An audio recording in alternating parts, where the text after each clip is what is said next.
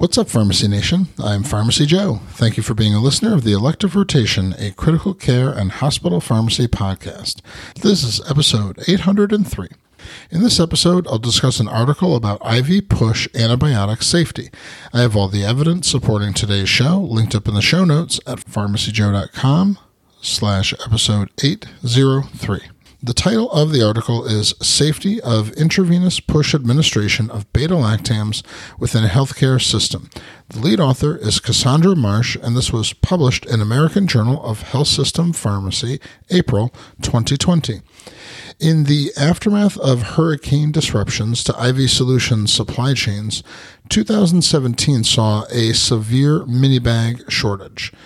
Many institutions chose to conserve IV minibags by converting as many antibiotics as possible to IV push administration. At the time, safety data was limited to small observational trials.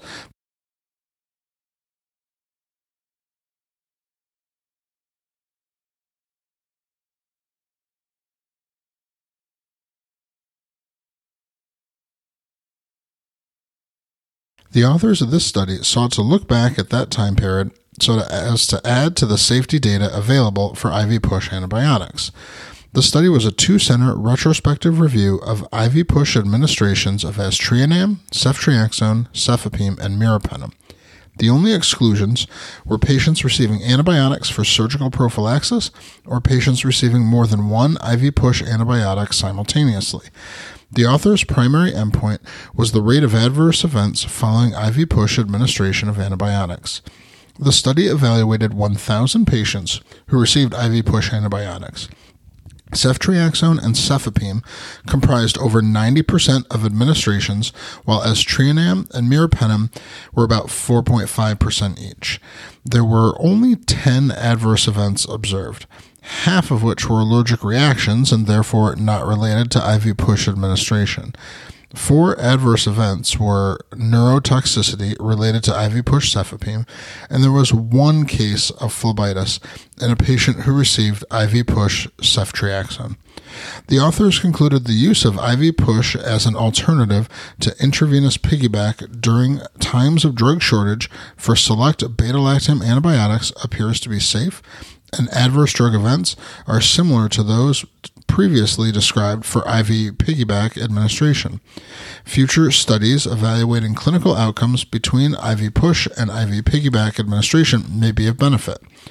The instructions given to nursing staff regarding administration and monitoring at this institution were to give each IV push antibiotic over 5 minutes and to monitor for 1 hour after administration for injection site reactions, changes in mental status or heart rate, palpitations, diaphoresis, restlessness, and seizure.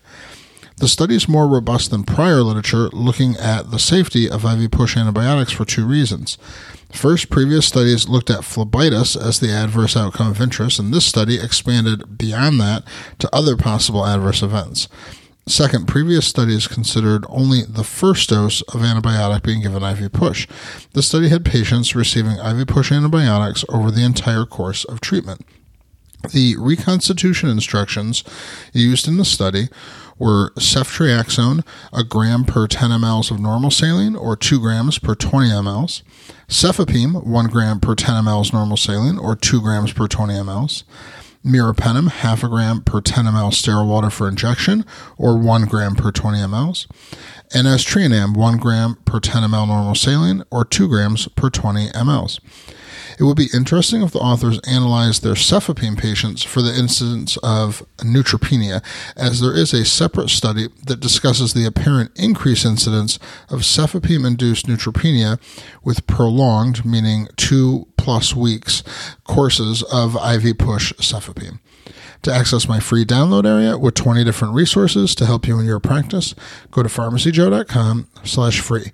Thank you so much for listening. I'll see you in the next episode of the Elective Rotation.